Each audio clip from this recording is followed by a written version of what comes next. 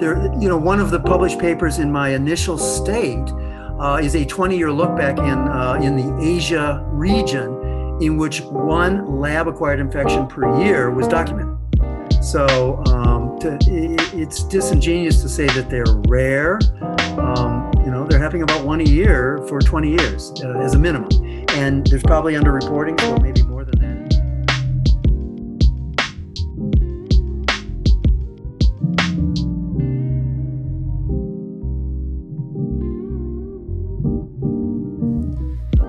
The following is a conversation with Dr. Stephen Quay.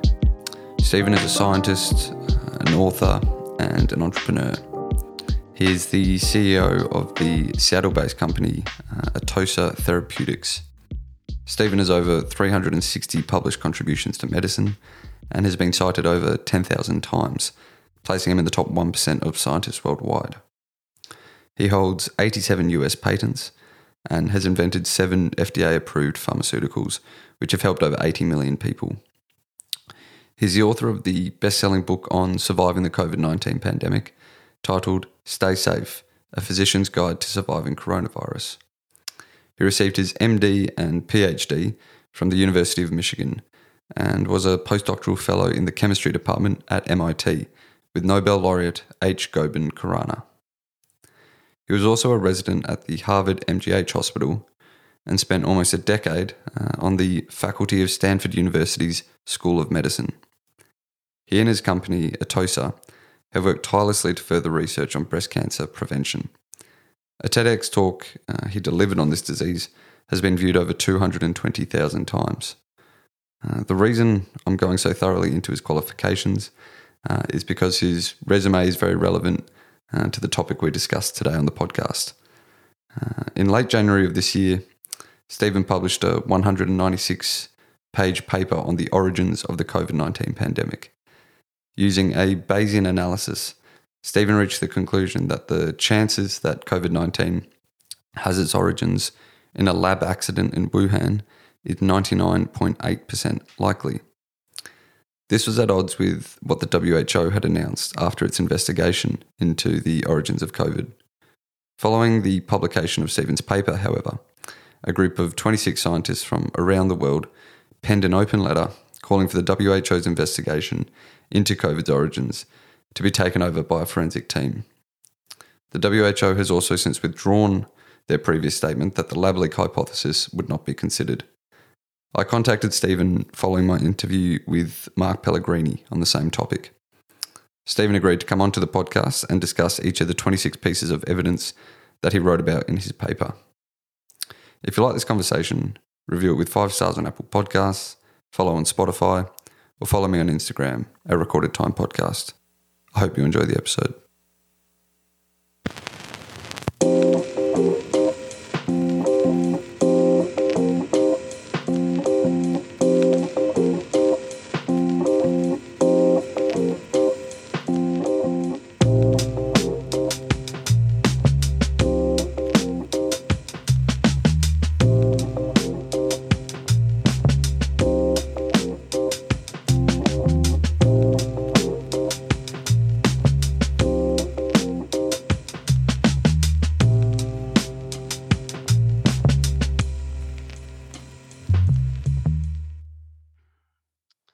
Stephen, how are you going? I'm doing good, Julius. How are you? Very well, very well. How are things over there in Taiwan? They're good. It's just afternoon. It's sunny. So what's not to like? Perfect. Now, just for the listeners, to give a bit of context, I interviewed Mark Pellegrini of the Walter and Eliza Hall Institute, and I asked him some questions regarding the origins of the COVID-19 pandemic. In that conversation, I brought up a paper which you published at the end of January, in which you came to the conclusion using a Bayesian analysis that the probability that SARS-CoV-2 originated in a laboratory is 99.8% likely. Mark was very dismissive of this idea, as I think a lot of people are for reasons we'll get into. And he said that he would revert to the opinion of the WHO. And after their investigation, they dismissed the lab leak hypothesis themselves. Since then, a international body of 24 scientists have penned an open letter calling for a full and unrestricted international forensic investigation to take over the WHO's investigation, as there are serious concerns about the validity of their findings. The signatories to this letter, of which you are one, are highly reputed and respected experts in their field. The list is even made up of members of the WHO advisory committee, such as Jamie Metzl.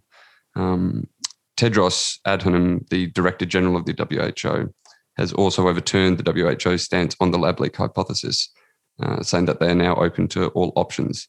It was then that I reached out to you and asked whether you'd be interested in coming onto the podcast. We agreed to go through your Bayesian analysis step by step. So first things first, Stephen, if you would please outline your credentials. Sure. Well, it's great to be speaking to you and your listeners today. So I'm a Yankee. I grew up in the middle of America in Michigan, MD, PhD in chemistry from the University of Michigan, and then headed up to Boston for a postdoc in chemistry with a Nobel Prize winner, the genetic code identifier, Goban Khorana. That's what I was doing at night. During the day, I was over at the Mass General Hospital doing my residency. And then I taught for about a decade at Stanford in the 80s in the medical school. Got the biotech itch, and so I left Stanford after about a decade. Am now on company number 7. I've invented 7 drugs that are FDA approved, so I guess that's probably what I do the most is identify medical needs and then invent drugs to address those needs. Probably the biggest one is the contrast agent used in MRI. It's been used by about 80 million people over the last 30 years, I guess. So this last spring, I get interested in COVID, and the rest is short-term history, as they say. When did you first suspect that SARS-CoV-2 may have originated in a lab? I think the first aha moment is still one of the most telling pieces of evidence, which is, I'll admit that I didn't know Wuhan before a year ago. I heard that that's where this pandemic was beginning in January, epidemic at that point in time in January.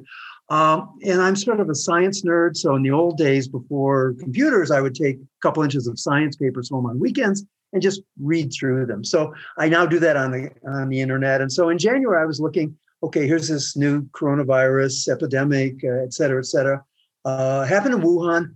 Oh my gosh, China has one BSL-4 laboratory and it's in Wuhan. And then you look at what the laboratory does. And over the last 20 years, of all papers published anywhere in the world on coronaviruses, 60% are from the Wuhan Institute of Virology, 40% are from everywhere else in the world. So I'm thinking, okay, coronavirus in a city, a big city, not a rural area, right next to the laboratory doing 60% of the world's research the last 20 years on this. It looks like a lab leak, which happens all the time, very common. So let's hear the Chinese step up to this and figure out how we take care of it. But the origin seemed pretty clear from that one individual event. I agree. It seemed to me just too much of a coincidence that where this virus originated from was within 10 miles of the only lab, well, not the only lab, but the lab to have the largest and most comprehensive list of bat-derived coronaviruses. So, yeah, for me too, I think that was a similar experience. Maybe if you could just also explain why it's so important to know where the virus originated from. Well, because no matter what, we can all agree, no matter who we are, that we want to prevent another one of these. This is the biggest sort of public health medical event since the 1918 influenza. I'll have to admit, in medical school, when they were talking about this post-World War I, influenza, I get it. It killed, 50 million people around the world, but it was, it was even when I was in medical school, it was 100 years earlier almost. So I didn't pay much attention to it. Fast forward to the last year, and the world has been completely changed by this process. Now, yes, 2.5 million people died, and that's horrible. Over 100 million have been diagnosed with it. Probably 4 or 5 times as many have had it. But the change in society, the lockdowns and masking and the economic damage, perhaps 20, 25 trillion dollars worth of economic activity, people's businesses being destroyed, families being disrupted.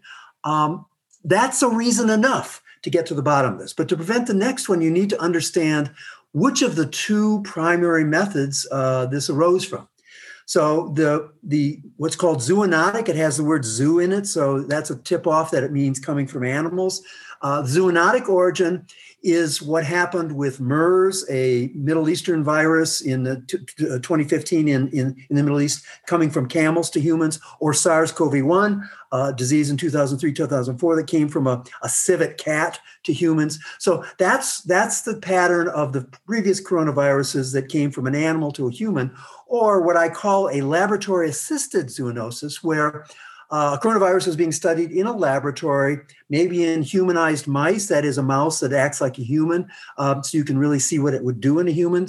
And then a laboratory accident happened locally, and then it spread. So if it's the former case, you want to do things perhaps around changing the culture of wet markets where these things can arise. If it's the latter, you want to have a fulsome public discussion about gain-of-function research, which is something we can talk a lot about here, but it's the basic idea of taking something that's already dangerous, adding new features to make it either more effective, more transmissible, or more lethal, or all of the above, with the noble intent of getting ahead of the process by doing that in the laboratory.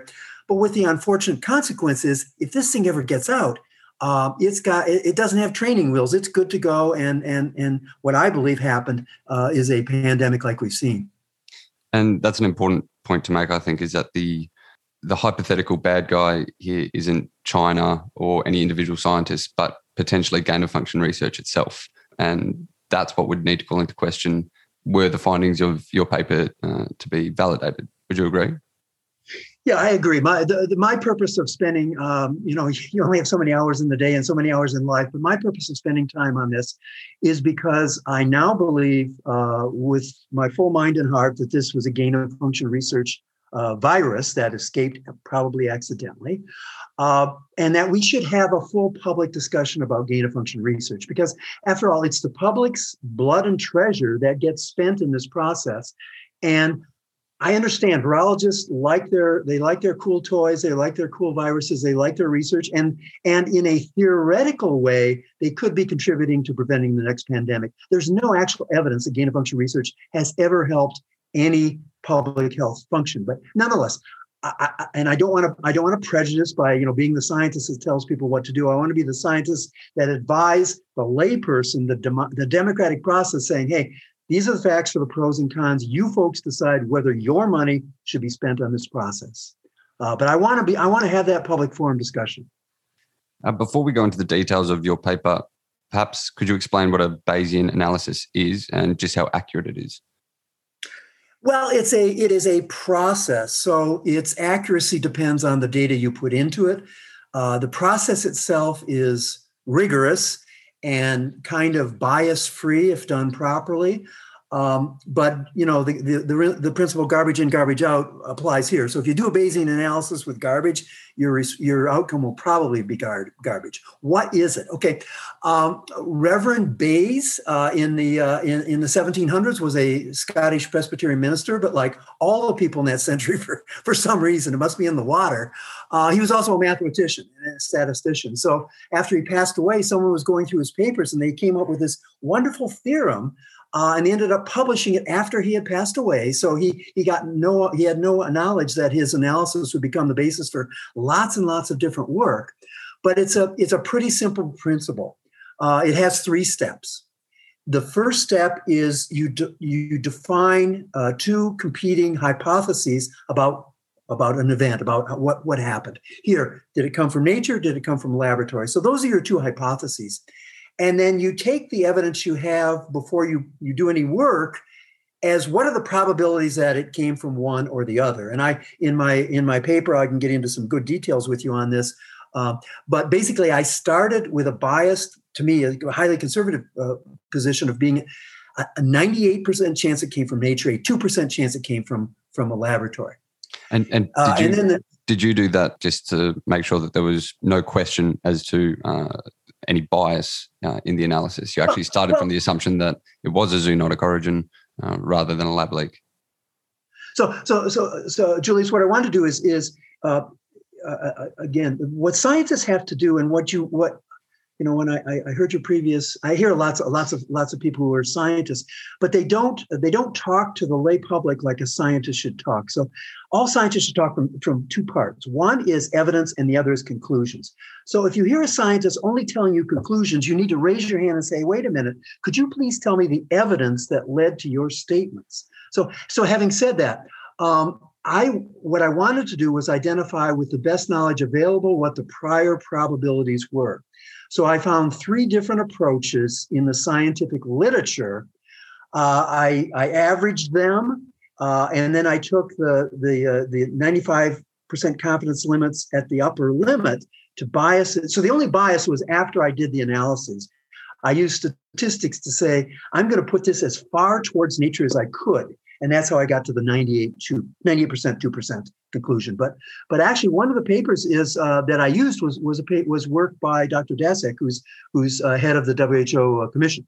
So I paid homage to his work by including it in my initial state of the analysis. And those three papers that you looked at, they were all saying that it was a zoonotic origin to begin with.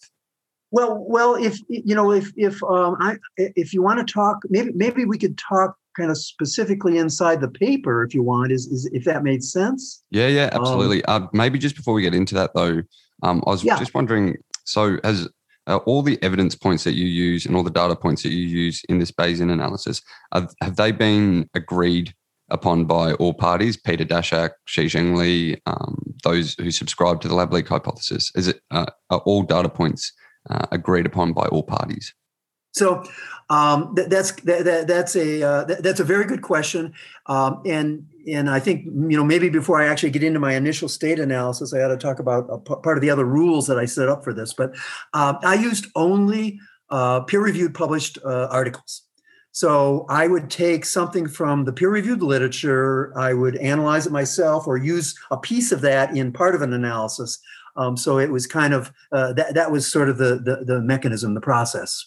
Right. And has your paper been peer-reviewed as well since you've published it in late January? Well, that's a great question. So it's 193 pages, I guess. And although I have 360 publications cited by like 10,000 people, I've never published anything this big because journals don't typically take things this big. I'm in the process of writing it as a briefer document for a peer-reviewed journal. What I did to get peer feedback was that this was provided to government agencies inside the United States over about a 3-month period of time. And there were large committees that vetted this as part of the overall analysis that the U.S. government did in the fall of 2019. And I also provided this to all members of the WHO Commission and all members of what's called the Lancet COVID Commission. So in the paper on page 13, I list all the people that I supplied this to. I did get some feedback. I agreed to keep people's comments confidential so that we could modify it. But I made some pretty much minor changes in the paper from the input I got from these folks. So it has not been peer reviewed in the formal way that we think of peer reviewed, and I intend to get it to have it peer reviewed in a much smaller, more compressed version. How long does that process usually take to have a paper peer reviewed? Yeah, that's one of the challenges. They're trying to be as quickly as possible for COVID papers, but it's still about a 4 to 8 month process. Right. Well, obviously I'm a layman, but having read it myself and sort of seeing the caliber of the scientists who seem to have been assuaged to your opinion, I'm sure it will be validated. To actually get into the paper, I was going to start by asking, why did you initially talk about the international committees determining if COV-2 origin may not be impartial before you got into the analysis? That's a very good point. And I'm sorry, one more kind of cool thing about Bayesian analyses is when you say that when we talk about whether my paper will be validated or not, I think there's two aspects of that. One is that will each of the evidence trains that I did, will the mathematics be supported? Because what Bayes supplied was this cool process where you start with an initial set of numbers, 98.2, you drop some new numbers in, you turn a crank, my 8th grade daughter can handle the math on it, so it's pretty simple there, and you get a new set of numbers.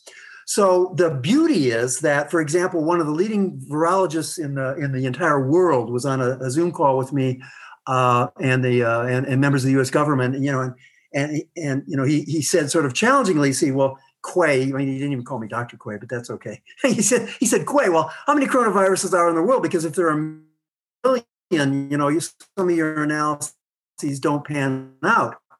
I said, well, I don't know, sir. How many are there? Do you know? And then I can drop it into my analysis. Later, I found a document from Dr. Daszak of the WHO meeting that showed that there are actually 3,204 species of coronaviruses rather than a million or some of and turned the crank and it came out the same. So the beauty is if someone gives me a new piece of evidence that's hardcore that it came from nature, I'll drop it into this and that thing will start to go back towards nature. So it's a living document where additional evidence can be dropped into it. And that's really, really important. So it's almost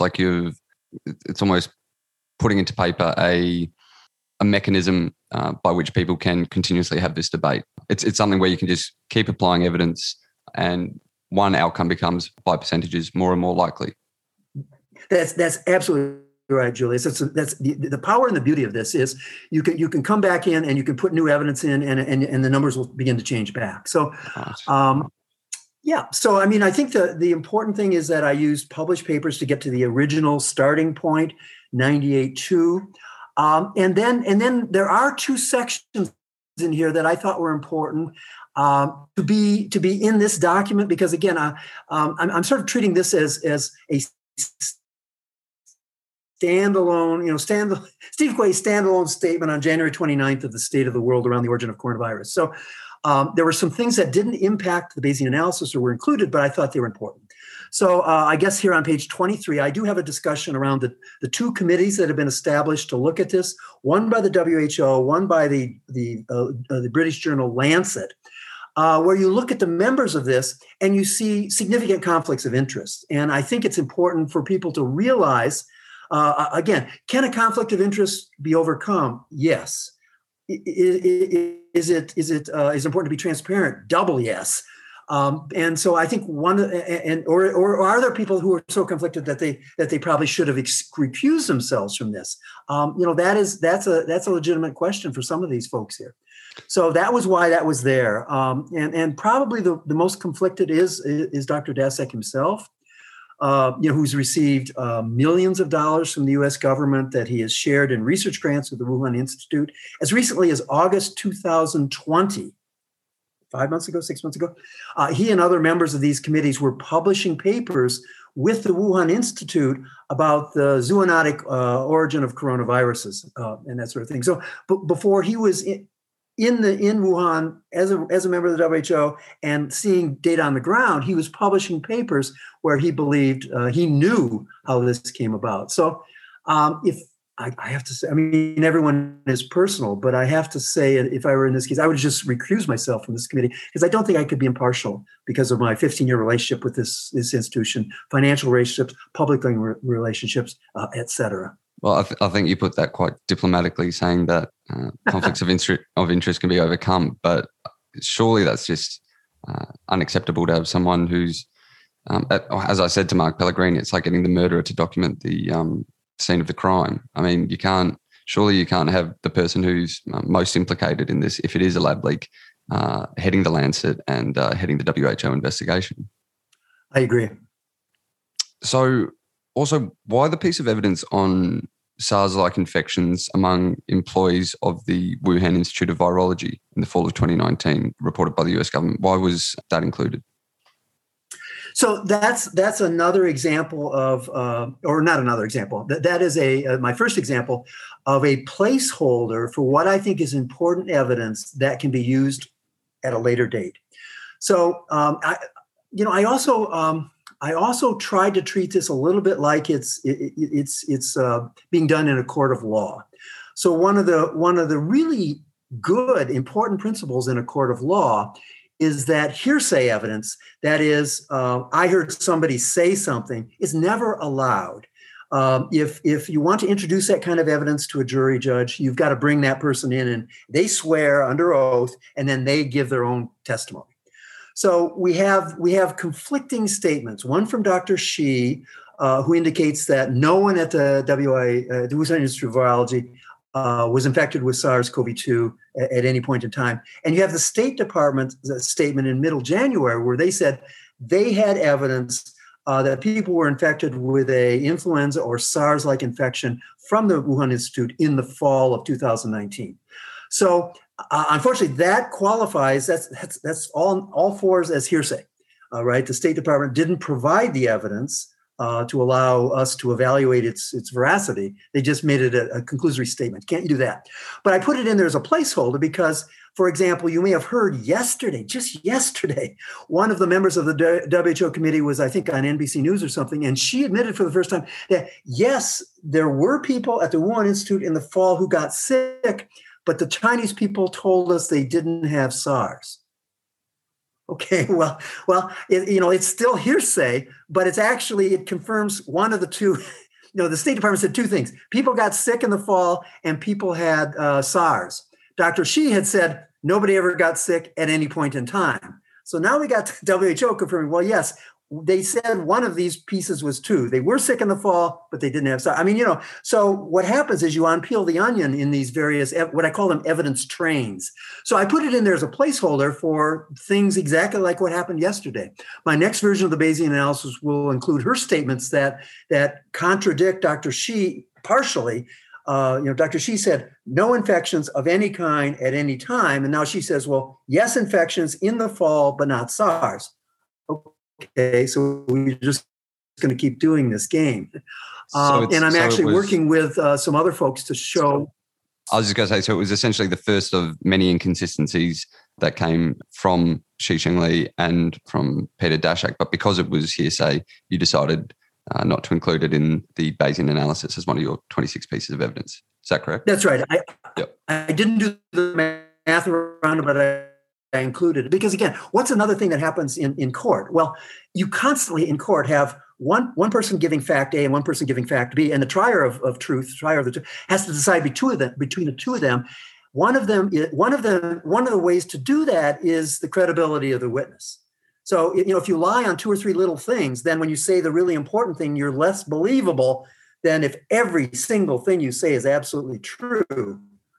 So I do introduce things here where I'm trying to do what's called impeach Dr. Shi, where she says A at one point in time and she says B, which is a complete contradiction. Just to say, hey, look, at some point in time, we're going to have to look at the veracity of her statements, and her prior untruthfulness is going to have to weigh on her evidence. And I've got to say, just so the listeners know as well, having read the paper, it's really admirable how dispassionate and objective your analysis has been, especially given, even for me reading it was quite infuriating because, it's all this evidence pointing to a lab leak hypothesis and, it's responsible for over 2 million deaths.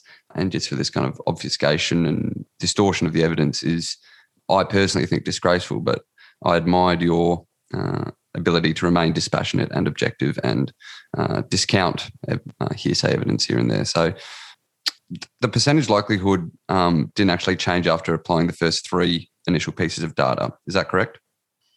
It is. And again, we should go back to the rules that I used, if I could here. So I wanted this to be, to be generally applicable. And so I tried to apply some important rules around how this could work. And they involve how the math is actually done. And there's kind of 3 or 4 different things. So one is statistically significant evidence.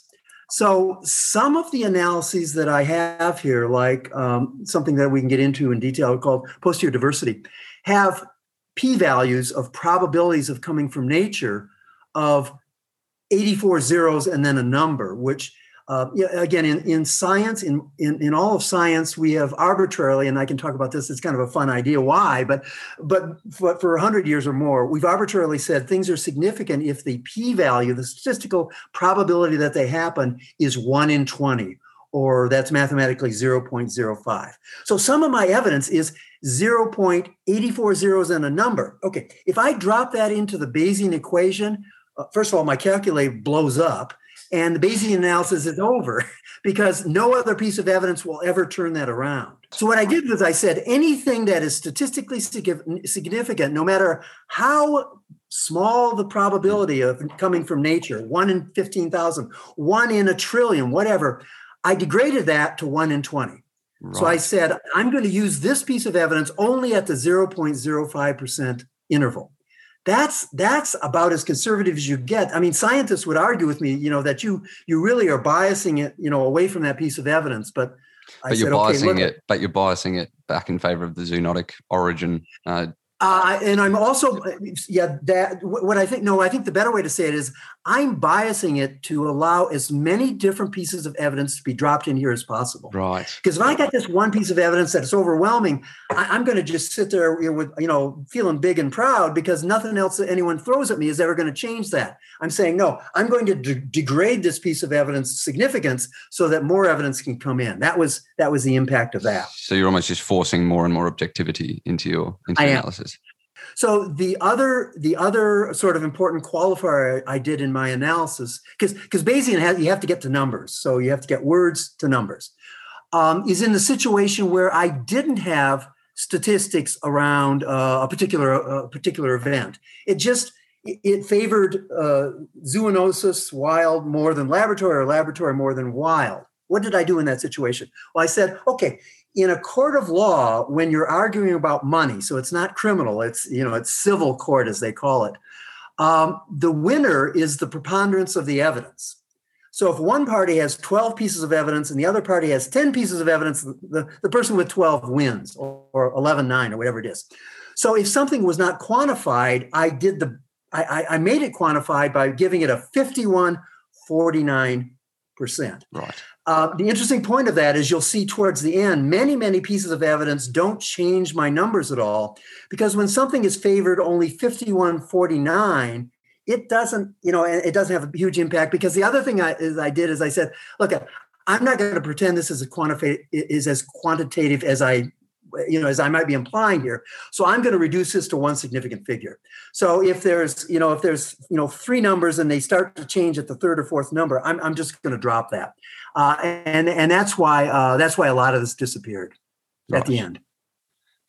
Sorry. No, that's all.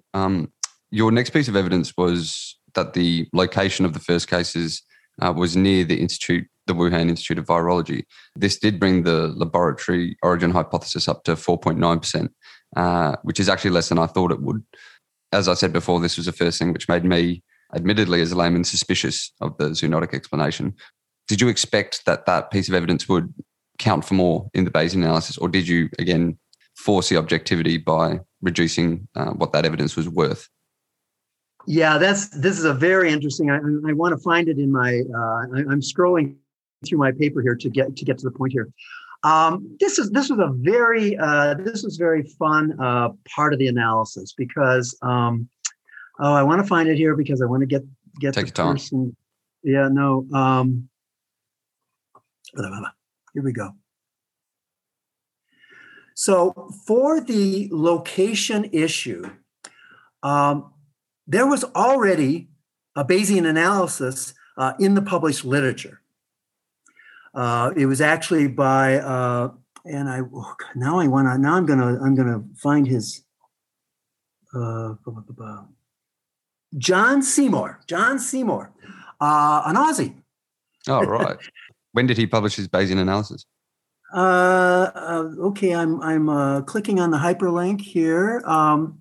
I don't have these things in my head, but January 17th, a Bayesian analysis of one aspect of the SARS-CoV-2 origin story where the first recorded outbreak occurred. I want to take a little credit here. So I have been communicating with him by email about doing a Bayesian analysis because what had happened was he had put some interesting tweets up about location and doing some math around it. And I said, look at John, I'm doing this big, bold Bayesian analysis. I think you really should mature yours into some sort of a paper of some kind because, you look like you're smarter at statistics than I am, and I think you have the best way of putting it forward. So he did that. He published it, and one of the really cool things is there's three aspects. He ended up with a 3x3 box of probabilities. One is around the likelihood of a lab escape before you know anything, and he had three possibilities: 0.01%, 0.1%, and 1%. And then the second term was the probability of the evidence. Assuming the hypothesis was false, so that is, it happened in Wuhan, but it was an accident there, and that was set at 0.01 or 1%. And the final was that if it did escape from the institute, that it then caused a pandemic, and this was biased towards the origin by setting this at only 71%. So he ran. So in his paper, he took middle probabilities, 1% and that sort of thing, came out with a bigger change in the Bayesian analysis based on 3% or something like that. I only have a 5 or 6%. And he wrote me, he said, you wanted to be sure I understood what he was doing. I said, you're doing this conservatively. And I said, I know, John, but if I take your very reasonable analysis, it's going to wipe out the rest of my evidence. So he was taking a more reasonably biased approach against the zoonotic origin. Is that what you're saying? In his best case scenario, he said it was a 1% chance of coming from a laboratory. Right. I took his analysis at 0.01. Right. To drop his data into my Bayesian analysis. Right. You then applied the fact that there is no evidence of seroconversion in Wuhan and Shanghai. And this brought the lab leak hypothesis up to 19.1%. What is seroconversion and why is its absence indicative of a lab leak? This is a really important concept because it's a piece of evidence that doesn't require knowing what the animal host is. In a traditional zoonosis, you have this virus that's growing in a particular animal species, and it spreads pretty well in the species. So in the camels in the Middle East, 100% of them had MERS coronavirus. In the civet cats in the market, 100% of them had SARS-CoV-1. So what happens in nature is it jumps. It's always trying to jump, and finally it jumps to a human. But it's really adapted itself to this cat. So the human gets this virus that's directed to cats. The human gets a little bit sick, may not even know they're sick, but their immune system knows, hey, I just saw this coronavirus and I beat the heck out of it. What beat the heck out of it means is that their blood forever, for a very long time, I should say, will have antibodies against that virus. So what does that mean? Okay, so in 2003 in SARS-CoV-1, in MERS in 2015, scientists could go to the refrigerator in hospitals and they could find blood that was drawn previously before the epidemic even started, right? For months and years ahead of time. Because doctors save everything in the laboratory, so the blood is always there. So what they did is you do an analysis of what's called archived specimens. And you say, how often was this virus circulating in the population before it really got all the things it needed, got all the mutations it needed, and finally was adapted to humans. Right. And so there's no evidence of this prior to December 2019. So again, just backing up. So the evidence of SARS-CoV-1 is about 1%. Right. The evidence of SARS-CoV-2, about MERS is about 2%, 3%. The WHO came into Wuhan in May and then published a paper that we tested 540 people from October 2019 to January for seroconversion, for evidence, 0 out of 540. So you've got about 1% in the past zoonoses, 0 out of 540. You ask your statistician, that's improbable. That's statistically significant. There is no evidence of seroconversion. And I have to say that we believe the Chinese have up to 100,000 specimens archived in the refrigerator.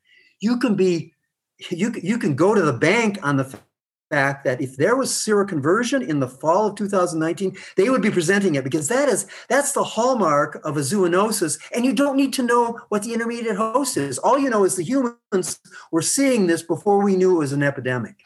And they would certainly, if they had that evidence, they would show it, because it would vindicate them and show that the zoonotic origin. Yeah. Gee, that's absolutely. This whole paper is just bizarre as you go deeper and deeper into it. I mean, I'd really encourage the listeners to have a read to it, because I mean, it's sort of ostensibly quite, dry, hard work, but just as each fact accumulates, it just gets more gripping and astonishing. What was the next piece of evidence that you looked at? Well, the next piece of evidence is really cool, because it's the virus side of that same process. So let's think about it. So with SARS-CoV-1, we have this beautiful record of when the first human specimen, the first human that had SARS in retrospect, before we knew it, from an archive. So then you can look at the virus in that human.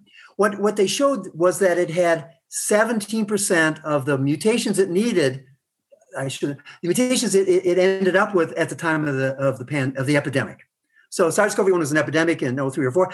If you look back at the archived specimens, the virus was over time. It's just a beautiful march from a scientific point of view, collecting mutations until it got to the epidemic form. It went from 17% to 100%. Okay, so that's SARS-CoV-1. What happened with SARS-CoV-2? So this genius group of scientists in San Francisco did this study where they took the spike protein of SARS-CoV-2 in the very first patient. Okay? They looked at, there's 200 amino acids that form the interface between the virus and the human. They changed all 20 amino acids in every one of those positions. So that's 4,000 changes.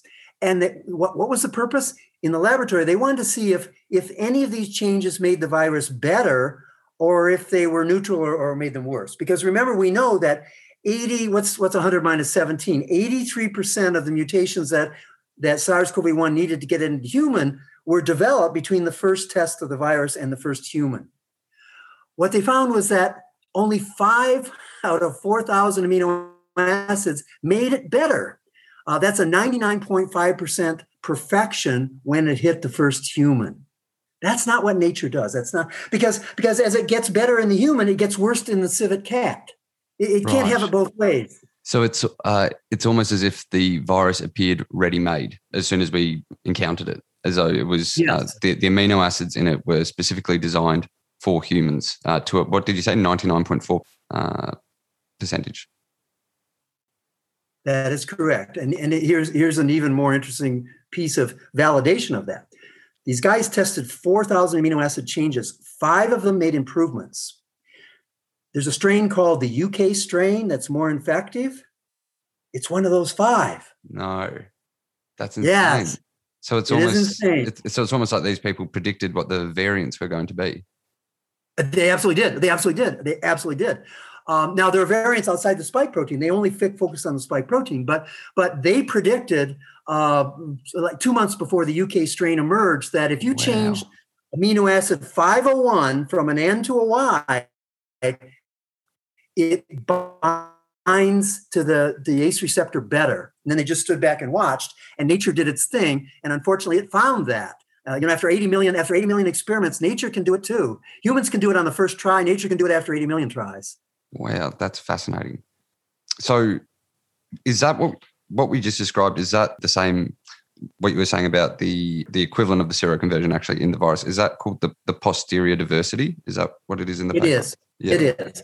Yeah. So what you have, So the way you think about that is with SARS-CoV-1 and with MERS, you have 2 sets of data. You have the first patient that we know about with the epidemic version, and then you have later people. When you look at the mutations in the later people, they didn't come from that first patient. They go posteriorly back in time. They meet generations and generations ago, because they got the infection not from another human, but from another animal. And the animals have been passing it around for years and years. And so there's a lot of diversity. There's no diversity in this virus. There was one patient at the PLA hospital in December that had lineage A. The virus from President Trump's virus and the other 100 million viruses are all traceable, mutation, back to that first patient. There's only one patient here. The probability of that is 10 with 84 zeros. This is the one that really blew up the analysis. Yeah, there's zero posterior diversity. I saw it brought the laboratory origin hypothesis. Both Dr. Shi and the WHO, very interestingly, both Dr. Shi and the WHO. Sorry, Stephen. I think there's just a timing problem with the. No, not at all. I was talking over you, so my apologies. But yeah, I was just going to make the point. So the lack of posterior diversity, essentially, the fact that the family tree of sorts for the virus begins at the PLA hospital, that brought the laboratory origin to 69.2% and the zoonotic origin down to 30.8%. I just thought that was important to let the listeners know. Go on, though, as you were saying, though, about Dr. Shi. Yeah. So, and just as a reminder, the PLA hospital is 3 kilometers from the Wuhan Institute of Virology. They're all on line 2 of the metro system there, which I've identified as probably what I call the COVID conduit. So, in a paper, Dr. Shi actually said this looks like a single infection in humans. In a draft version, when she published that paper, she took that sentence out. And the WHO has also made public statements in writing about the fact that this looks like it came from only one or a very few cases, and they're now sort of backing away from that, because the obvious implication is something that's very different from SARS-CoV-1 and from MERS. And they suddenly realized the truth had caught them, and they were speaking the truth but didn't want to be. How serious of a crime is that to distort the records relating to COVID? Because I know Shi Zhengli, when she released the original genome sequence of SARS-CoV-2, didn't put in the presence of furin sites, and there's a whole trail of cover-ups and obfuscations of the evidence.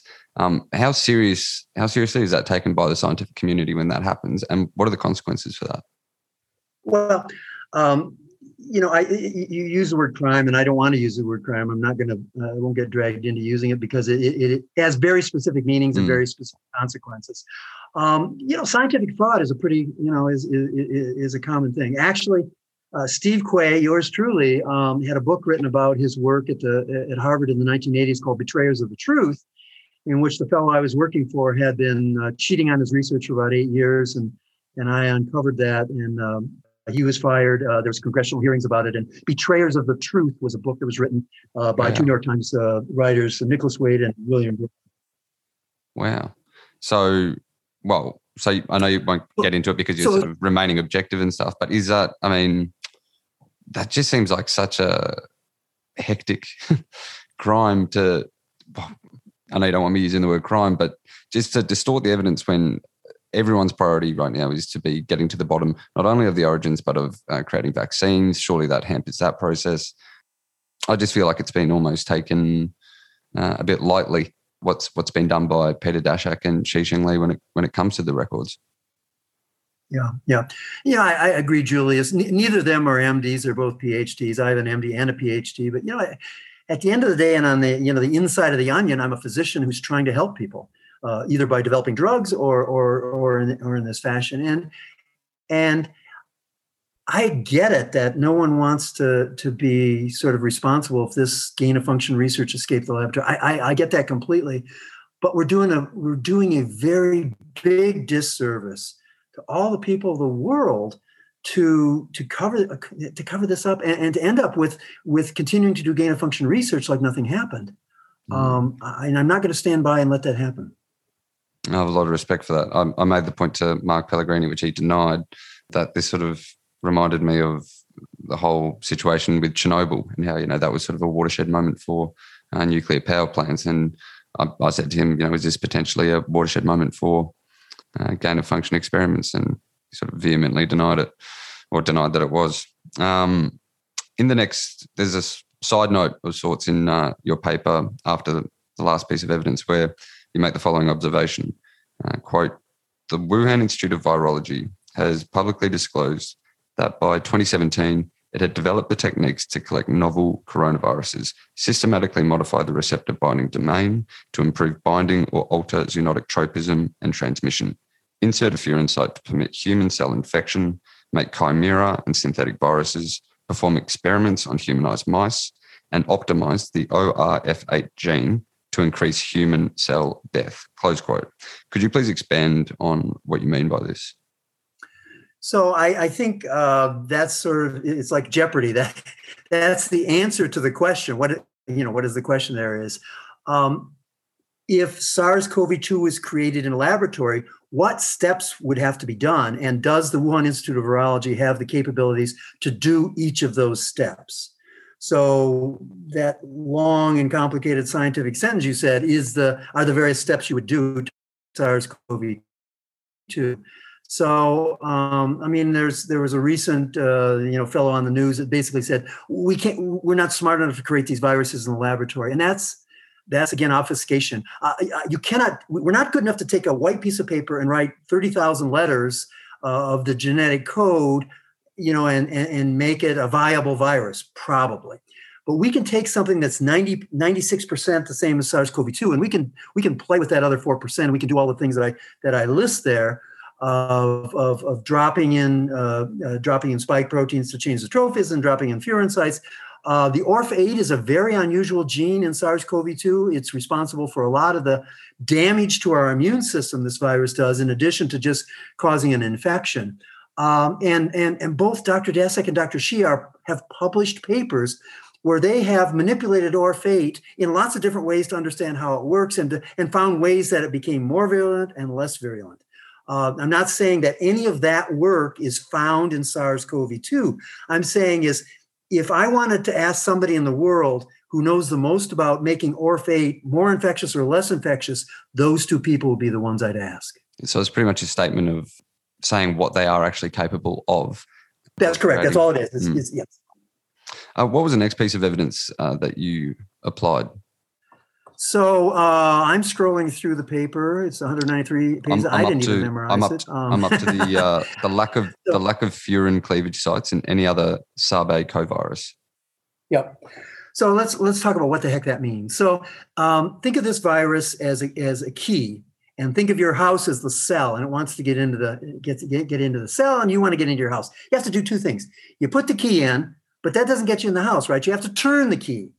Here, the spike protein interacts with ACE2, so that's putting the key in the lock. The turning it is your own cell inviting it in by having enzymes that clip the spike protein, allowing it to unhinge, make a hole in your cell, and punch the RNA in. I don't know if you have this in Australia, but in the US, we have this Jack-in-the-Box toy for little kids where you turn this box, you turn the crank, music plays, and then this thing pops up, and it's supposed to delight kids. It always scared every kid I ever did it with. Yeah. So the RNA in SARS-CoV-2 is under tension like that clown in the box. And what releases that tension is your own cell, your own furin enzymes clipping the spike protein. So SARS-CoV-2 doesn't mess around. It has 3 different enzymes it can use. It doesn't need all 3. It just needs one. And so all of the coronaviruses in nature have cleavage sites that are downstream. If you think about the genetic code is upstream on the left and downstream on the right, they're downstream. So there are furin sites in influenza. There are furin sites in other sort of distantly related coronaviruses, but there are no furin sites in Sarbeco coronaviruses, which is the subgenre in which this virus resides. So 2,000 viruses in this subgenre for recombination, 0 furin sites. So that's pretty unusual, right? 0 out of 2,000. You ask your statistician to run that. That's very unusual, very improbable. What you're seeing in the literature is people are now combing out throughout the world to try to find something that looks like a furin site to say, oh yeah, this is from nature and there it is. And not one of them passes muster. So we're still at 0 for 2,000. So those amino acids, where the furin cleavage site is, doesn't appear in any other coronavirus, but it appears in this. And furin cleavage sites turbocharge the virus to make it optimized for destroying human cells. Is that correct? Yes. Since 1992, in my paper, I have 11 papers, including one from Dr. Sheep, where they have taken a virus that did not have a furin site, purposely put one in, and done experiments. And in all 11 cases, they either become more infective, more transmissible, or more lethal. So we've known since 1992 how to put these things into viruses. So, when you see it there, once you're in graduate school in virology, if you see a furin site, you can raise your hand and say, that's going to make it more infective. And yet here it is, and it's never been in this class of viruses before. Do you think that's the key piece of evidence then, the presence of furin cleavage sites in SARS-CoV-2? I think it is because it's what I call a trifecta. It has three elements. So remember how biology works. So you've got the genetic code, which, because it's RNA, it's the blueprint. So when I heard when I heard Mark, give his lecture, I would have kind of described biology differently. So your DNA is a library. There's the books of life, and they're on the shelf, but they can be read, but they can't be Xeroxed. The way to Xerox them is to make a blueprint of those things, and that's what messenger RNA is. And you take the blueprint to the factory and you say, "Give me this protein," and the factory makes the protein, from the blueprint. So. So the important thing is that SARS-CoV-2 has a furin site protein, but it also has a furin site genetic code. So the part of the trifecta is, okay, it's got a furin site in 0 out of 2,000. But what are the codons for that particular amino acid in the furin site? Now, I got the Nobel Prize. I did my postdoc with a Nobel Prize winner who broke the genetic code. It's the Rosetta Stone of life, basically. That's what he got the prize for. So there's 6 different words or codons for the amino acid arginine. There's 6 choices. And interestingly, beautifully, every species in life kind of has a different preference for the 6. Humans really like CGG. Why, we don't know, but they really like CGG. Coronaviruses really hate CGG. Out of all 64 codons that are code for any amino acid, CGG is the 63rd out of 64 most popular. It's second from the bottom of the list. So you look inside SARS-CoV-2 and you say, my God, there's a CGG, and they're right next to each other. There's 2 of them. They occur 9% of the time. You multiply that together, you already are statistically significant. I actually went so far as to say, okay, it's a CGG pair. It's in SARS-CoV-2 in the furin site, so it's in a very special place. But let me look broadly. Let me say, how many CGG pairs are there in the coronavirus world, the beta coronavirus world? So I looked at 580,000 codons. You know how many I found? How many? I found 0. Jesus. 0. So no other coronavirus in all of history that we've ever found has a CGG next to a CGG. I thought because a single one was 9%, the product of the 2 of them would be 9 times 9, or less than 1%. It's a lot more than less than 1%. And there's something else going on there. But the bottom line is that this has never been seen before in 580,000 sequences. So of all the coronaviruses that have ever existed, this one more than any other is optimized for human transmission and human cell death. Julius, let me before we go to the function here, there's one more of the trifecta that's really important. I just learned this in the last 24 hours. So this thing keeps getting unwound. So we've established that CGG never happens in nature. Okay? That it happens in the laboratory. What would be the evidence? Why would, if you're in the laboratory and you're making a furin site and you know that coronaviruses hate CGG, why the heck would you put it in there? What would be the reason? If there are 6 different codons, 6 different words for arginine, you put 2 of them together, 6 times 6 is 36. So there are 36 possible combinations. CGG is only one of 36. Is there a laboratory reason for picking that one? 24 hours ago, I think I identified what that is. And it wasn't that I identified it, it's that I understood what someone else had done. Someone else discovered this. I now see that I didn't understand the significance of it, and now I do. So when you do research in the laboratory with coronaviruses, one of the things you want to do is have a simple test to see if your spike protein has fallen apart. If the furin site is supposed to cleave between that spot, you want to be able to see, is it cleaving or not? And so the way to do that in the RNA is to use a particular enzyme that recognizes a particular set of DNA. So if you look at all 36 possible arginine dimers, all 36 possible in the RNA of SARS-CoV-2, CGG is the only one that gives you a single cleavage site to allow you in the laboratory to follow the progress of this virus in human cells. That's the thing that breaks the code for me that I hadn't realized. Because, I couldn't get around why a human would put CGG in there because coronaviruses don't like them. But if you want to do your experiment in the laboratory, it's the only one you can use. The evidence is just, and that is not in my Bayesian analysis. That will be in my revision, which is going to come up. I'm going to revise this based on input from lots of people.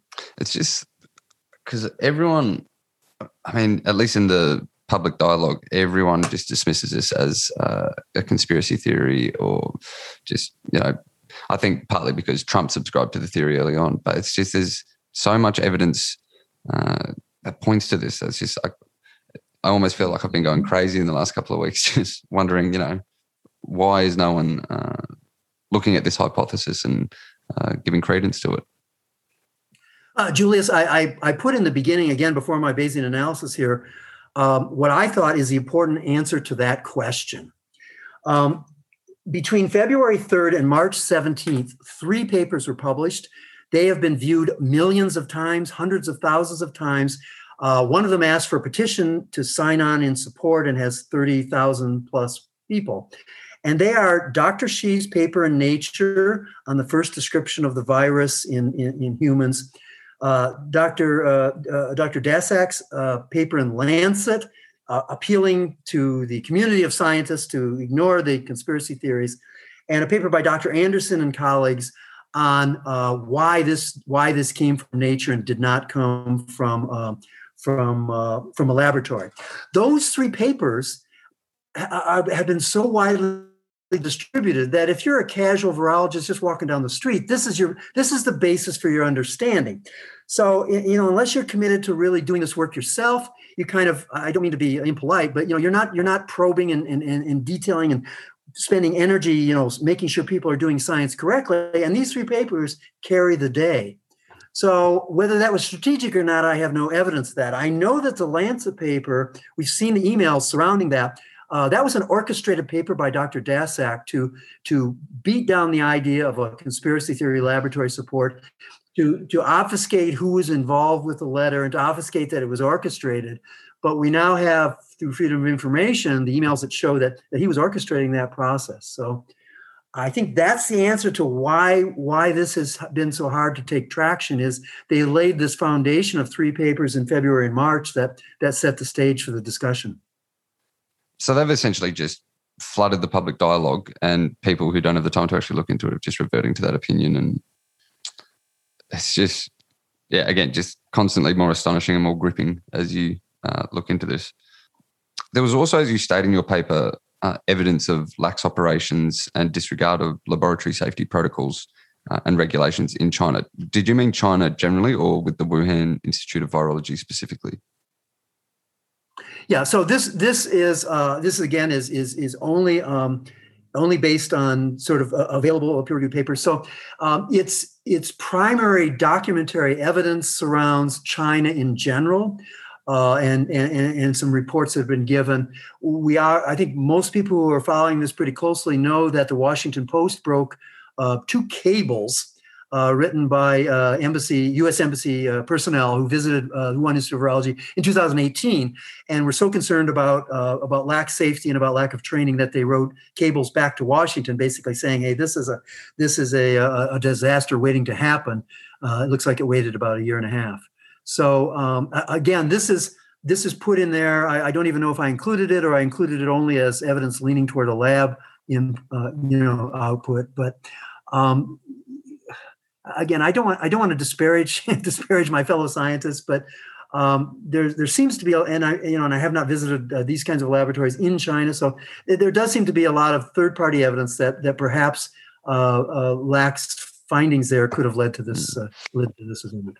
I don't say it to disparage the scientists, but only to sort of point out the idea that this kind of an accident can occur isn't out of the ordinary or isn't extraordinary as a hypothesis. Because hadn't there previously also been SARS-CoV-1, once it had been contained, there were then 4 lab leaks of SARS-CoV-1 from scientists experimenting with that virus. Yeah, that's exactly correct. You broke up a little, so I didn't hear all of that. But one of the published papers in my initial state is a 20-year look back in the Asia region, in which 1 lab-acquired infection per year was documented. So it's disingenuous to say that they're rare. They're happening about 1 a year for 20 years as a minimum. And there's probably underreporting, so it may be more than that. And you point out kind of a truly ironic situation where in July 2003, WHO makes a pronouncement, SARS-CoV-1 is the epidemic is over. And everyone's sigh of relief. Next 4 cases were all from the laboratories of, 2 in China, 1 in Singapore, and 1 in Taiwan, where it escaped, and it killed a few people, and I think about a dozen got sick. So, and one of the scientists was not working on SARS-CoV-1. He was working on West Nile virus, which itself is a nasty virus. So he should have been extra careful. But apparently SARS was down the hall. He got a clinical case of SARS without ever working on it. And then didn't his mother end up catching it and then passing away? That was not the patient that happened in, but that was another lab in Beijing. And yes, right. This young woman traveled back to her mother in outside of Beijing. I think hundreds of kilometers outside Beijing. Her mother took care of her. She recovered, but her mother, who was a physician, passed away. She was in her 40s, and I think she infected another 6 or 8 people. So. These lab-acquired infections going into the community are real. And SARS-CoV-1 just never had the potential of SARS-CoV-2 for human-to-human transfer. And they're not out. It's not out of the ordinary for these things to happen. You then insert the evidence that mammalian biodiversity between Yunnan and Hubei is significantly different, limiting a potential common intermediate host. Could you unpack that a bit for the listeners?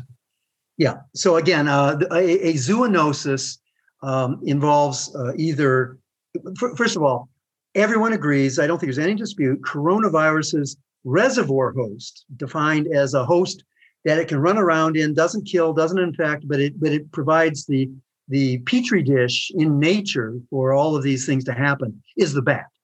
So SARS-CoV-2, if it's from nature, is either bat to human or bat to another animal to human. So this paper is simply, again, looking at work by Dr. Daszak, Dr. Shi. Again, I like to use their own research if it's helpful in this process. But basically showing that the biodiversity in general between Hubei and Huainan in southern province is very different. Being an American, I sort of Americanized this, and my analogy for the U.S. folks is it's like the bats are in the Everglades National Park in Florida, and Wuhan is New York City. So that's the distance. That's the same distance that we're talking about here. So that piece of evidence is simply that there is not significant overlap between the intermediate hosts that could exist in Wuhan and the other intermediate animals in Hubei. Because we all agree, there's no agreement, WHO, Dr. Shi, Dr. Daszak, there is no bat species in Hubei that can be a host for SARS-CoV-2 or RATG13 or any of these viruses. That's like in the stones. That's like one of the numbers in the stones. This virus can only grow in bats that do not live in Hubei. They live in 1,000 kilometers south. So that's what that piece of evidence was about. So at this moment, they've still not identified what either the intermediate host or the reservoir host could be, have they? This is really remarkable, Julius. And this is where their level of willingness to be creative is beyond mine. In their 3-hour conference, and they finished their investigation in China, they gave me and others some new facts. Over the last year, they've looked for the SARS coronavirus in 60,000 different individual animals from Hubei, from farms in Hubei, from the wild in southern China, from farmed animals in southern China, 60,000 animals. The number with SARS-CoV-2 they found was 0. So what a statistician can do, you can go to a statistician and say, hey, look, I tested 60,000, I found 0. What is the incidence in the population? How low does it have to be for that to happen, for God's sakes? And the answer is it's 0.00005% prevalence in the population. Back to MERS, back to SARS-CoV-1. Once they found it in the market, 100% of the animals in the market had it. Once they found it in camels in the Mideast, 100% of the animals have it. We're 0 for 60,000, and we're still hanging out there. And I'm kind of saying, what number do you have? What number do we get to where you say, look at it, this is not working for us? And their answer is, well, we need more money to look at this for another few years, maybe a decade. And that's just disingenuous.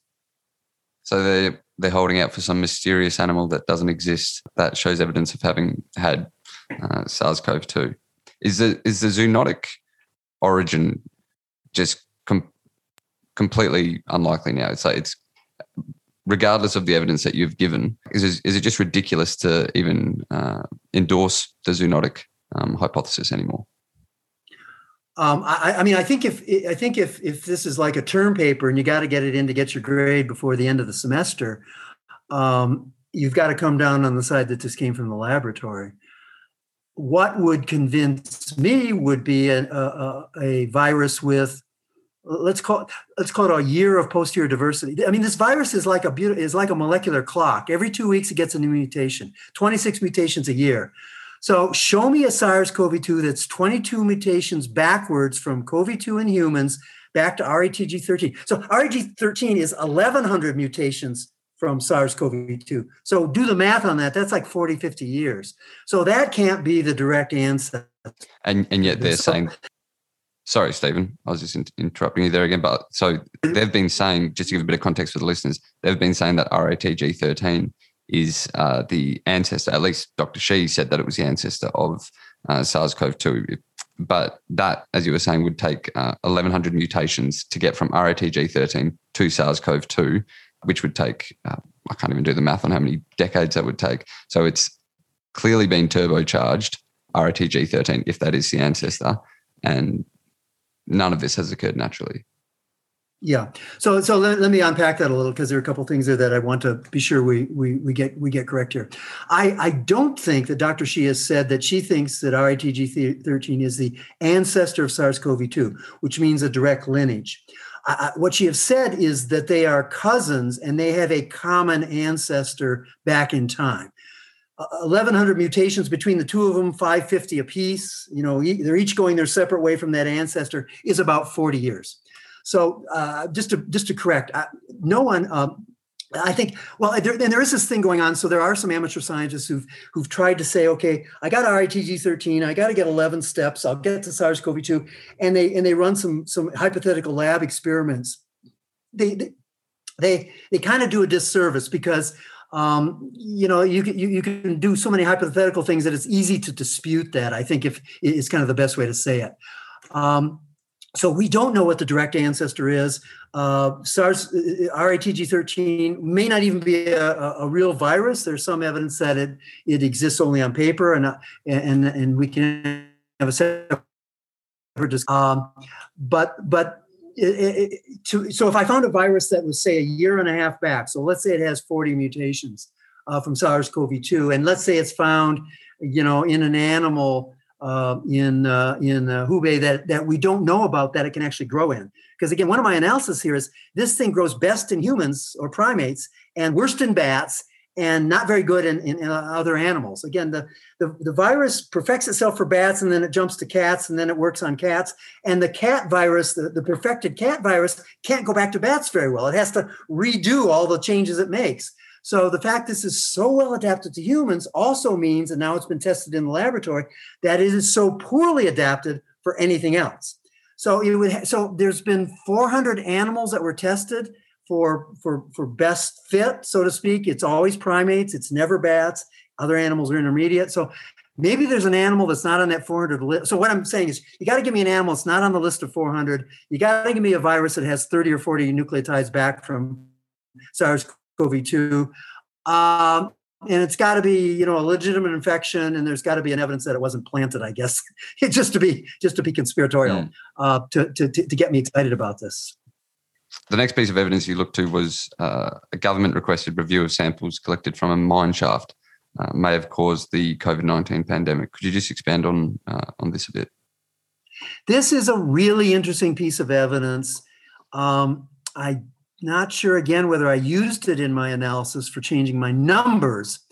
But so let's unpack this and talk about what it means, because it actually segues to something that happened last week. So let me start with what happened last week and then back into this question. Chatham House, a group in London, had a few of the folks from the WHO for a 1-hour webinar, and people were able to ask questions put in there, and people voted, and questions got voted in. So one of my questions got voted in to be asked. My question was that, Dr. Daszak, in September of 2019, a database containing 16,000 coronavirus bats was taken offline from the Wuhan Institute of Virology. It has not been made available. Dr. Shi has been asked about this. She has said that there was a computer hack. We had to take it down. But we're now 15 months later. Why can't it be put back up so we can look inside this? Because this is a repository of 16,000 sequences that no one in the world has seen. And his answer, quite remarkably, was, well, it's an Excel spreadsheet, which of course it isn't. It's a relational database. It's something much higher than that. And I've looked at it, and there's nothing closer than RITG-13, so you don't need to see it. It was basically the Twitter version of his answer. Why is that important?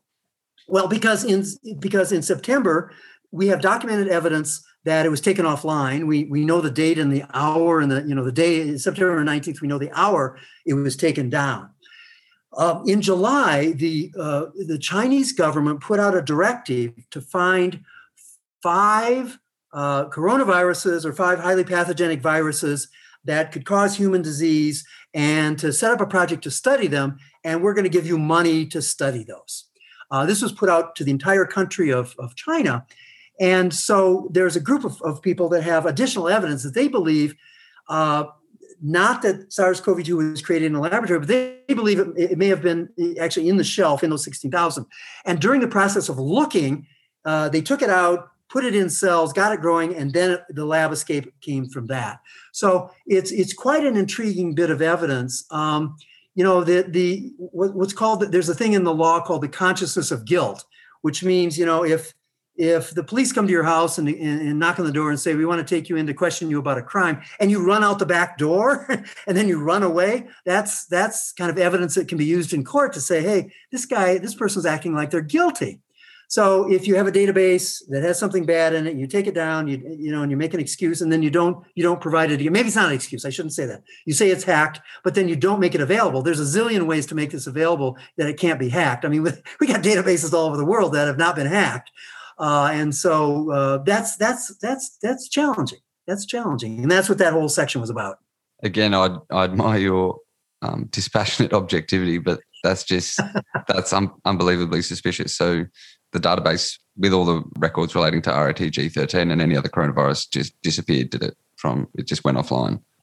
Just 16,000 bat viruses. It might be interesting to the world. And from a medical point of view, I'm a doctor. Maybe there's something in there to help me design a vaccine, for God's sakes. Mm-hmm. So it's more than frustrating about the origin. This is a humanitarian issue, I think. We got a pandemic, 100,000 people are being infected. You got something that could help somebody else in the world in your laboratory, you make it available, period, full stop. Unscientific and suspicious. So the next piece of evidence in your analysis, I believe, was that the Hunan, is Hunan the way it's pronounced? Hunan seafood market? Yeah, the Hunan seafood market and farmed animals in Hubei province are not the source of CoV-2. And that's been established now. It has, but of course it keeps coming back in the. It's back. It's the theory that won't go away. Dr. Shi and the head of the Chinese CDC have said that it didn't start in the market. It went into the market, but it didn't come out of the market. It went into the market. But yet it's back on the table now in the concept of frozen food. So my analysis here is pretty simple. Other people, including people, Dr. Holmes in your country, Eddie Holmes, published a paper on how to describe the lineage of SARS-CoV-2. And the way they did it was they took three of the closest bat viruses. They looked at the human sequence and they said, which patient is the closest? And they called that lineage A. About 4,000 or 5,000 people have lineage A. Lineage B has 2 mutations from lineage A, and lineage B is the reference standard. Lineage B is the base of every case in the world. So I said everybody had the first coronavirus.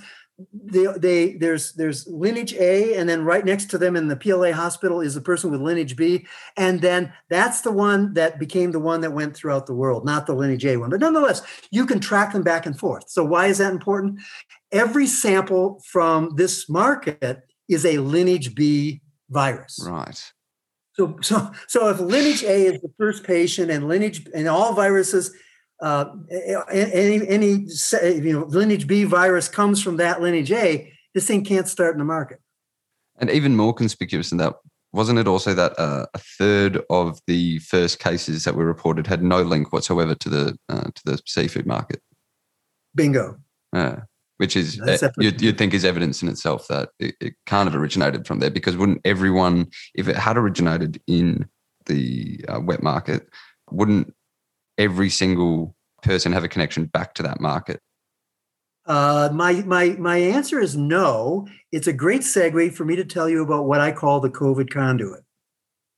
Go ahead. I'd love to hear it. Okay. And it's in the Bayesian analysis farther down. So there are 9 subway lines in the town, in the city of Wuhan. It's 11 million people. It's a huge city. Okay. They have 9 different subway lines. So what I did was I identified all 40 hospitals in Wuhan, and I drew what is called a catchment, which is basically a circle around the hospital that touched the line. If you assume that people go to the hospital near where they live, and if they're going to use the subway, go to the subway nearest where they live, then you can look at all 40 hospitals and see, is there one line that looks different than the others? And what blew up when you look at it is all patients from December 1st through January 10th went to the hospital that is closest to line 2 of the Wuhan subway station. The probability of that, my statistician says, is 1 in 68,000. Why is that important? What's special about line 2? It's kind of a weirdly special line. 5% of the Wuhan population travels on that line every single day. 1 million people, if you assume they're going back and forth to work, that's 500,000 people. That's 5% of the whole population. What else is on that line that might be interesting? Well, it's the closest line to the seafood market. It's the closest line to the Wuhan Institute of Virology. It's the closest line to the PLA hospital. So all of the origins are on line 2, but it gets even better. The station next to the seafood market, the next station west from the seafood market is the high-speed rail station. You go underground from you go from the seafood market downstairs, you go there, and in 3 hours, you can be anywhere in China. But it gets better. You now go to the western end of line 2. And what do you find? You find the Hubei International Airport. So you can go from the seafood market, or you can go from the Wuhan Institute, you can go downstairs, and you can never go outside again. And you can go to London, you can go to Paris, you can go to the Middle East, you can go, I believe you can go to Australia, without ever going outside again. So what I call the conduit, the COVID conduit is line 2.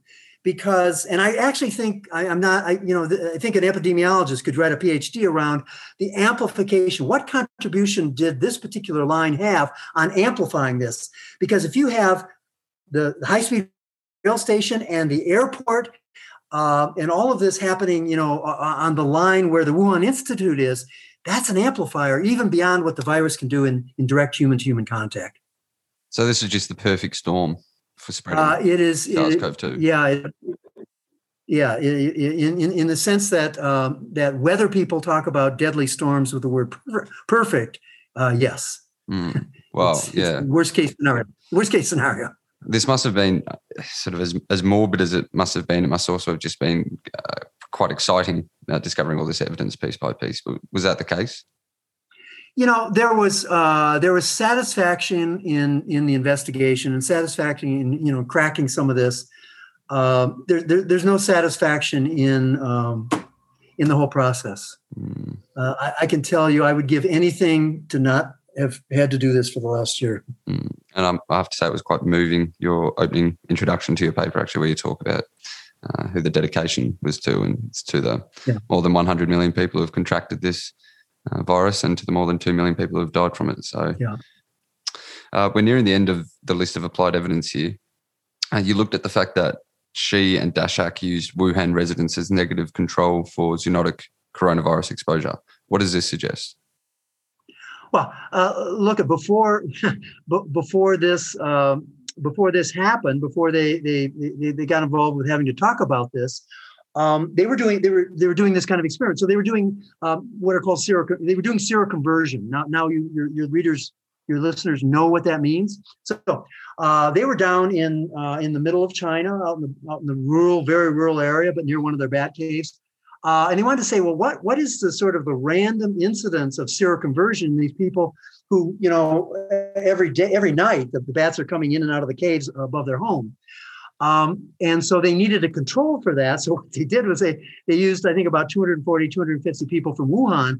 And they come out and they say in their paper that we did this because the probability of this happening in Wuhan is very small because it's a very urban city. I mean, if you look at what Wuhan is, I mean, it is the most modern city. It's the kind of thing you'd see in a futuristic movie, with the elevated trains and huge skyscrapers and extremely modern. I mean, I'm sure it has a core because it's been historically, I think, a city for 1,000 years. It's got a very rich history. But on the other hand, it's now one of the most modern cities in the world. And to have a natural virus pop up there is pretty rare. So again, 3 or 4 years ago, Dr. Daszak and Xi were admitting that, Wuhan is the least likely place this should occur from. And yet now it's perfectly natural, and now they have their stories.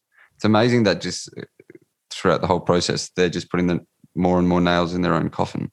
I mean, you're using their own evidence against them, and it's just constantly damning of what they've done in this whole process.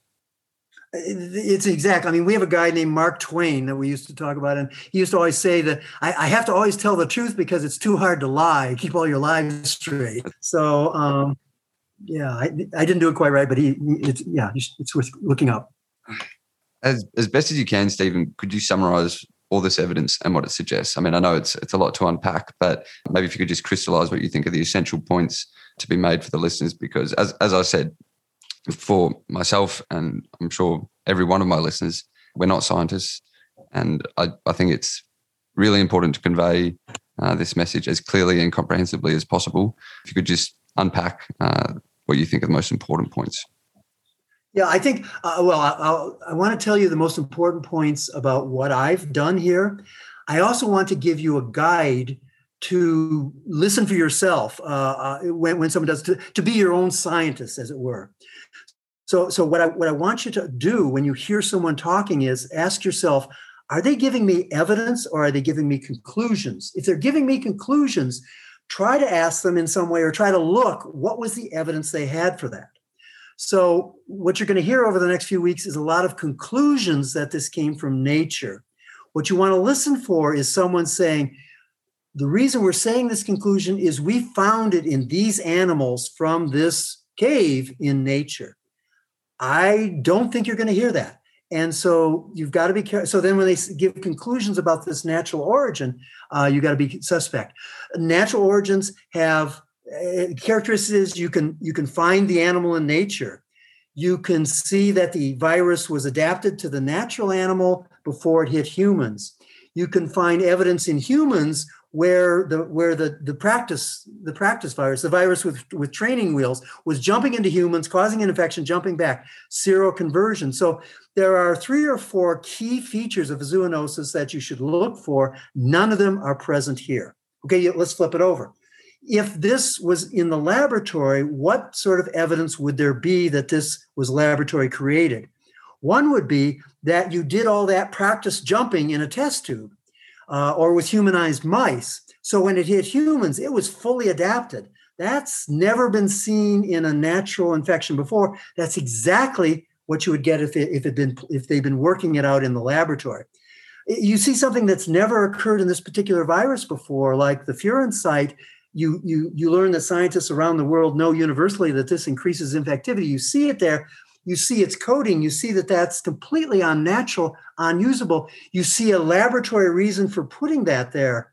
You get really suspicious. And then you look at this gene called ORF8, and this is kind of a secondary argument, but this is the gene that controls your immune response. If you tune this gene properly, you not only cause a massive infection, but you pack down the immune system and not allow it to come about. This ORF8 is also maximized. I don't have the ability to quantify that, but I do have the ability to show that Dr. Shi and Dr. Daszak were studying the properties of ORF8 to make it more or less lethal 2 or 3 years ago in a publication. So that's kind of, I'd like you to be being your own scientist here and making people give you evidence before they give you conclusions. Essentially, to be skeptical of everything rather than... Well, that's to be a scientist. You're always skeptical of everything. That's you get up and you're skeptical in the morning. I found it very frustrating, I must admit, when I was talking to Mark Pellegrini, that anytime I presented one of your arguments from your paper, and as you said, the piece of evidence, he said, you can selectively pick evidence from a whole cabinet of evidence, but that doesn't necessarily mean that this is true or that is true. And I just felt like saying to him, it seems like the whole cabinet is filled with evidence pointing to a lab leak hypothesis, and that there's the cabinet that shows zoonotic origin evidence doesn't exist. So it's quite a frustrating process talking to people who, as you say, give conclusions rather than evidence.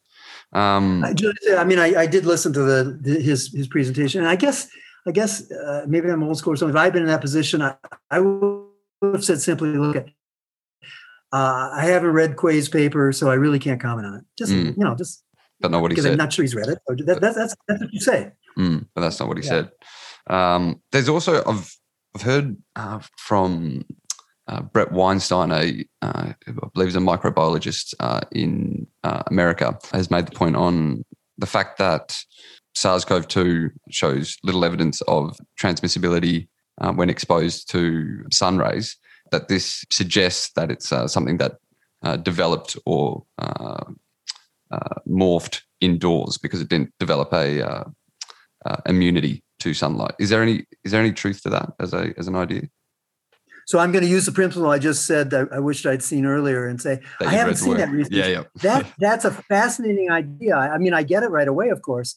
It's basically saying if you don't let this thing be exposed to UV light, it's going to be have a higher mutation, an artificially higher mutation rate.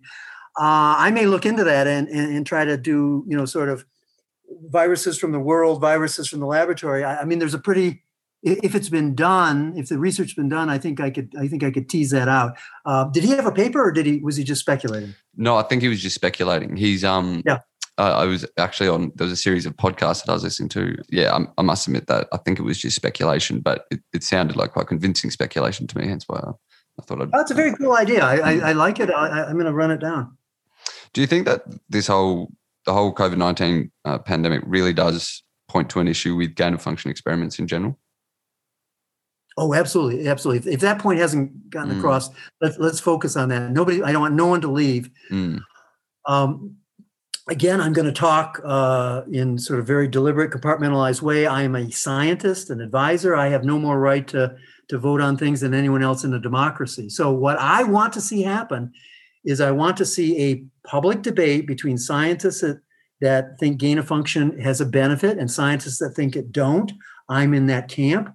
I think we should have a public debate. I think the public should be invited. I think we should talk, not like the academy with Latin and fancy words. We should talk in a way that a guy at a bar can understand and be clear. And I don't mean to be pejorative there, but just talk in really simple terms and say, this is why we think it's good. I'll say why we think it's bad. And then the public should vote because it's their blood and treasure that we're all playing with here. And I think it's completely unfair for, to have sort of a judge and jury. I mean, look at if my salary is based on gain of function research and my passion is based on gain of function research, I am not going to be able to separate that. And necessarily, it's going to take a huge amount of discipline to come up and say, I think maybe we should stop doing this. Well, that's another point I put to Mark was, do you think that virologists have an inherent bias towards not supporting the lab leak hypothesis because it would jeopardize gain of function experiments? And he said, no, I don't think that. And I was like, well, if your salary is dependent on being able to do them, I think it would. So I wasn't very convinced by that. Since you published your paper, have more experts started to agree with you? What's been the reaction within the scientific community? So, well, it's been viewed 110,000 times, and it's been downloaded about 85,000 times. I have to say, I think the other work I've done in my life has been important, 360 publications, et cetera, but this has been the most widely read thing I've ever written. So that to me is satisfying at one level. Yes, there's more and more community. I think what this did for me was to put me in a network of lots of other virologists who behind the scenes, maybe privately, are looking at that. My email box is now filled with new friends over the last 2 or 3 months, and we're working together to look at other aspects of this to continue to sort of, unpeel the onion, so to speak. So, so for example, I mean, again, I've had conclusory comments about it without having any evidence. So somebody said, the math is meaningless. I said, well, please, which math was the meaningless one? And maybe I made a mistake there, and let's correct it. Radio silence. So I have found no one that's disputed any of the principles of it. I mean, there's example, just again to be clear. So we've got Dr. Shi and Dr. Daszak in one of their published papers that I use doing, guess what? A Bayesian analysis. So I've had people say, well, you can't do a Bayesian analysis around. It was okay for Dr. Daszak and Shi 3 years ago. Why isn't it okay for me to do it? And then people have not noticed that I've degraded the statistics and said, well, you've blown things up with your statistical analyses. And I said, no, I've done the opposite. I've given it every chance it could. Well, once again, Daszak and Shi helping you rather than hindering you. Were there many experts? Okay, I like to win arguments. And so when I can, I'm going to go to their papers and find evidence. 100%. Because that makes it really hard for them to argue with. Were there many experts who, prior to you publishing the paper, shared the same suspicions? Has there been a community of scientists who have kept their heads down and just been chipping away at this over the last year? Absolutely, yes. There have been people who have worked with the federal government, like U.S. federal government, like I have, that are kind of anonymous. There are people. There's the group of us who published the open letter here earlier in March, have been getting together, regularly on Zoom call where we talk nothing but science and evidence and detailed work around it. There's a large community of folks that are equally concerned that a lab investigation needs to be done. I mean, I was asked, I think on Fox TV here a couple of weeks ago, if you could magically get one thing from the Chinese, what would it be? And I'd say, well, it's probably two things, but it's the 16,000 virus database, and it's the medical records of the first 100 patients, because that's how you track down an epidemic. And I bet you're going to find one that worked at the Wuhan Institute of Virology, and then that's going to take you in the direction I think you'll go. Do you think it would be a good idea to sort of grant clemency to all scientists implicated in this, just so that we can, if that would perhaps encourage whistleblowers or cooperation from them? Because I mean, more than making sure justice comes to those who are responsible for this, I think it's much more important that we actually get to the bottom of its origin, so that we can prevent more deaths and sort of prepare for a future pandemic. Yeah, no, I have absolutely no ill will toward anyone in China whatsoever, Julius. I mean, I think it's important to realize that, as far as I can tell from third-party news sources and that sort of thing, I mean, the Chinese have taken a young journalist taking pictures of the woman in virology, and I believe she's in jail for 10 months. There have been doctors who have talked about this. The doctor who was the head of the emergency room in one of the hospitals is not to be seen and appears to have disappeared. We don't know what happened to her. There could we might be playing an amateur game, because I think maybe there's obviously a different set of rules, if I could call it that. So I think it's a little naive by the West to think that we could have whistleblowers. Or that we'll get to the bottom of it at all. To what we were saying about it being, just a perfect storm of everything going wrong, I guess the sort of characteristics of the Chinese Communist Party just add to how difficult this process is to deal with. It is, but Julius, again, we need to realize something here. So we have a court system in the West in which crimes are prosecuted and people are found guilty or innocent of crimes. Beyond a reasonable doubt is the standard in America. The law schools say that's 95 to 98%, although they don't quantify it in the courtroom. And most criminal decisions are made on circumstantial evidence. That was one of the big virology objections I had was, well, this is all circumstantial evidence. Well, okay, fingerprints at the scene of the crime is circumstantial evidence. Owning the gun that the bullet was shot with is circumstantial evidence. So let's not pretend that circumstantial evidence isn't used every single day to determine the most heinous crime we have, which is murder, one human murdering another. So we're very, very familiar with working with nothing but circumstantial evidence and coming to a conclusion. So if my document is nothing but circumstantial evidence and I come to a conclusion beyond a reasonable doubt, I think we need to say maybe we do know the answer here and not keep this open. No, I completely agree. It seemed to me, at least last year, that people had an aversion to this idea simply because Donald Trump was perpetuating it, as I said before. Do you think that to dismiss the idea because of that would be to politicize what should be an objective and impartial issue? I mean, I've heard many, certainly the Chinese Communist Party, they say that the lab leak hypothesis is politicizing the issue, whereas quite the opposite. I feel that to dismiss the idea is to politicize the issue. Would you agree? Well, yeah. I mean, now we're getting into politics, and I have no expertise there. I'm just average person there. We all watched with kind of amazement, sometimes amusement, sometimes amazement, that literally for 3 years, if Donald Trump said A, then everyone else said B. The sun was yellow. No, it was pink. And so, yes, he did weigh into the origin of the virus, and that quickly was. The pattern was just repeated. Then he said this, so we're going to say that.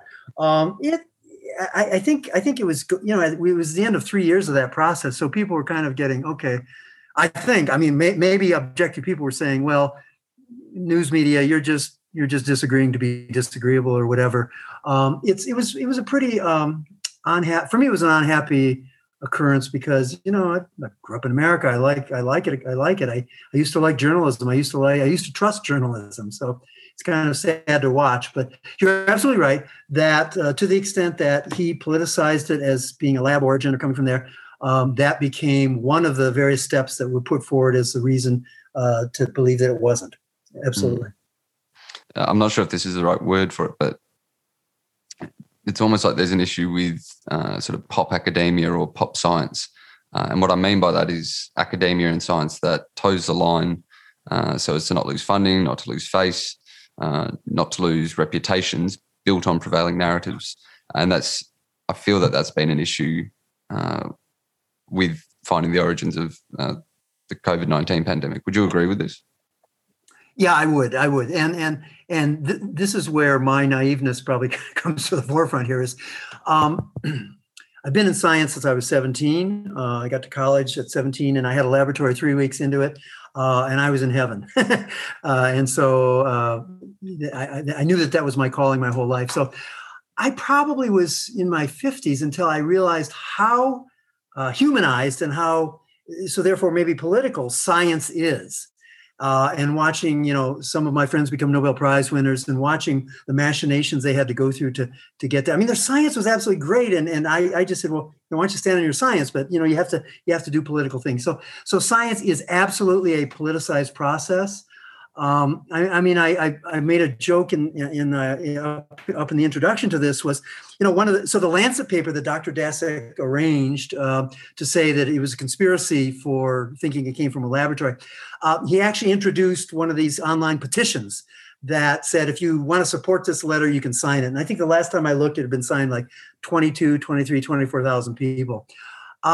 And to me, it almost is like fingernails on the chalkboard when I see that being applied to science, because science you don't do that. The best example I have is Stephen Hawking wrote a book in which he talked about Albert Einstein. So Albert Einstein is still in Germany. It's in the 30s. Nazism is rising. And there was a paper published against Einstein's writings, which was titled 100 Physicists Against the Findings of Albert Einstein. And a journalist came up and said, well, what do you think of this, Dr. Einstein? What do you think of all this thing? He says, he looked at him and he smiled and he said, if I was wrong, it would have only taken one of them. It's like science isn't a popularity contest.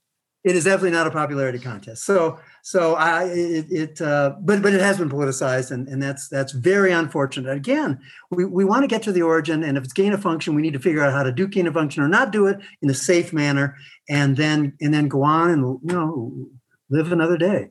And I know you've already kind of said this, but just for the record and to emphasize it, I also feel I have to ask, do you think that this, if it was a lab leak origin, do you think that it was released intentionally or by mistake? I believe it was released by mistake, but I have no evidence for that other than some of the behaviors of the people involved are too much in line with the behavior you'd see for someone who was facing, a big crisis. They didn't know how big it was going to be, obviously, at that point in time. But, inside of China, their response was quite, and so they're either the best actors in the world or they were, or it truly was an accident.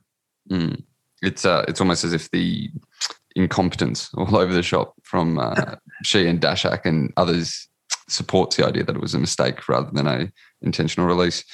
Do you feel that the phrase conspiracy theorist has been weaponized somewhat, especially in relation to this?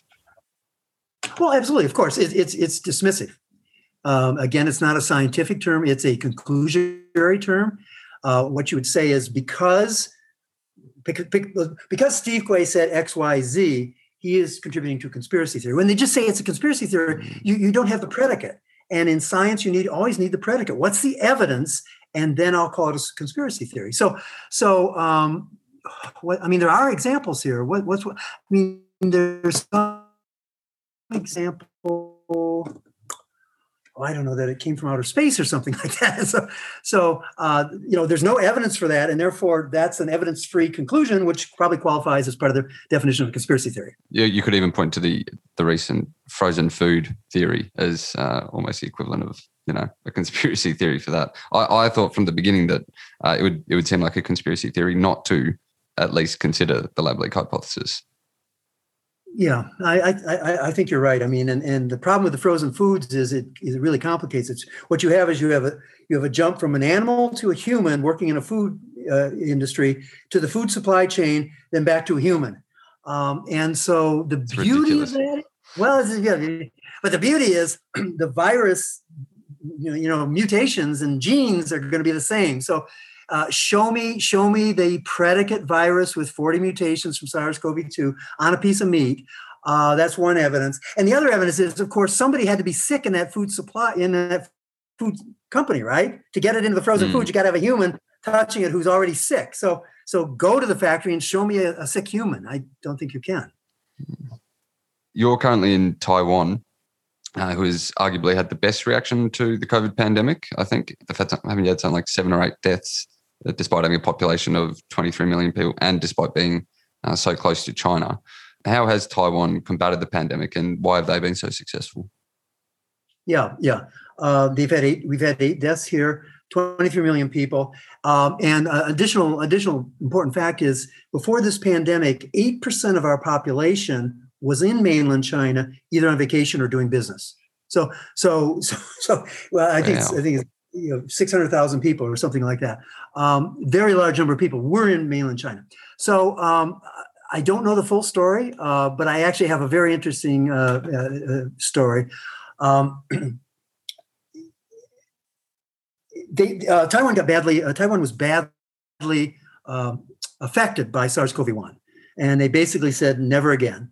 And they really meant it. And they put in place all kinds of very strong surveillance mechanisms and other means. I had the opportunity to visit with a doctor who was responsible for looking for, just sort of listening to social media in China, and Wuhan happened to be his territory, his or her territory, and so he was about to do something on December 30th. He was celebrating at the end of 2019. He saw something online. He was not in Taiwan. He decided to make a phone call back to Taiwan to his colleagues back there and say, "Hey, this is what I got." And according to this doctor, the next day, Taiwan CDC officials were boarding every airplane from Wuhan, taking temperatures, giving them a phone app to track where they went. And this phone app also was overlaid with everyone else. So Taiwan actually had the ability to watch someone who had look in retrospect, let's say the last 2 or 3 days, and follow that person who ends up with COVID and see everybody who's within 10 feet of that person, and then contact those people and say, you are within 10 feet of a person with COVID. You need to do this, that, and the other thing. And they did that heavily in January, and that's what broke the back of the virus here. We had a similar setup here in Melbourne, but I think it probably we would have set it up too late in comparison to Taiwan. We didn't have SARS-CoV-1 as the lesson that I think SARS-CoV-2 will be for us for the future. But yeah, that's fascinating. What a hero that guy was, sending the message back to his colleagues in Taiwan. Well, Stephen, thank you very much for your time. This has been one of the more astonishing conversations I think I've ever had. I'd really encourage the listeners, if they are at all skeptical or just in general, to actually read Stephen's paper. I'll include a link to it in the description. It really is a gripping, scholarly and shocking read. Thank you, Stephen, and all the best. Thank you. I enjoyed our time today.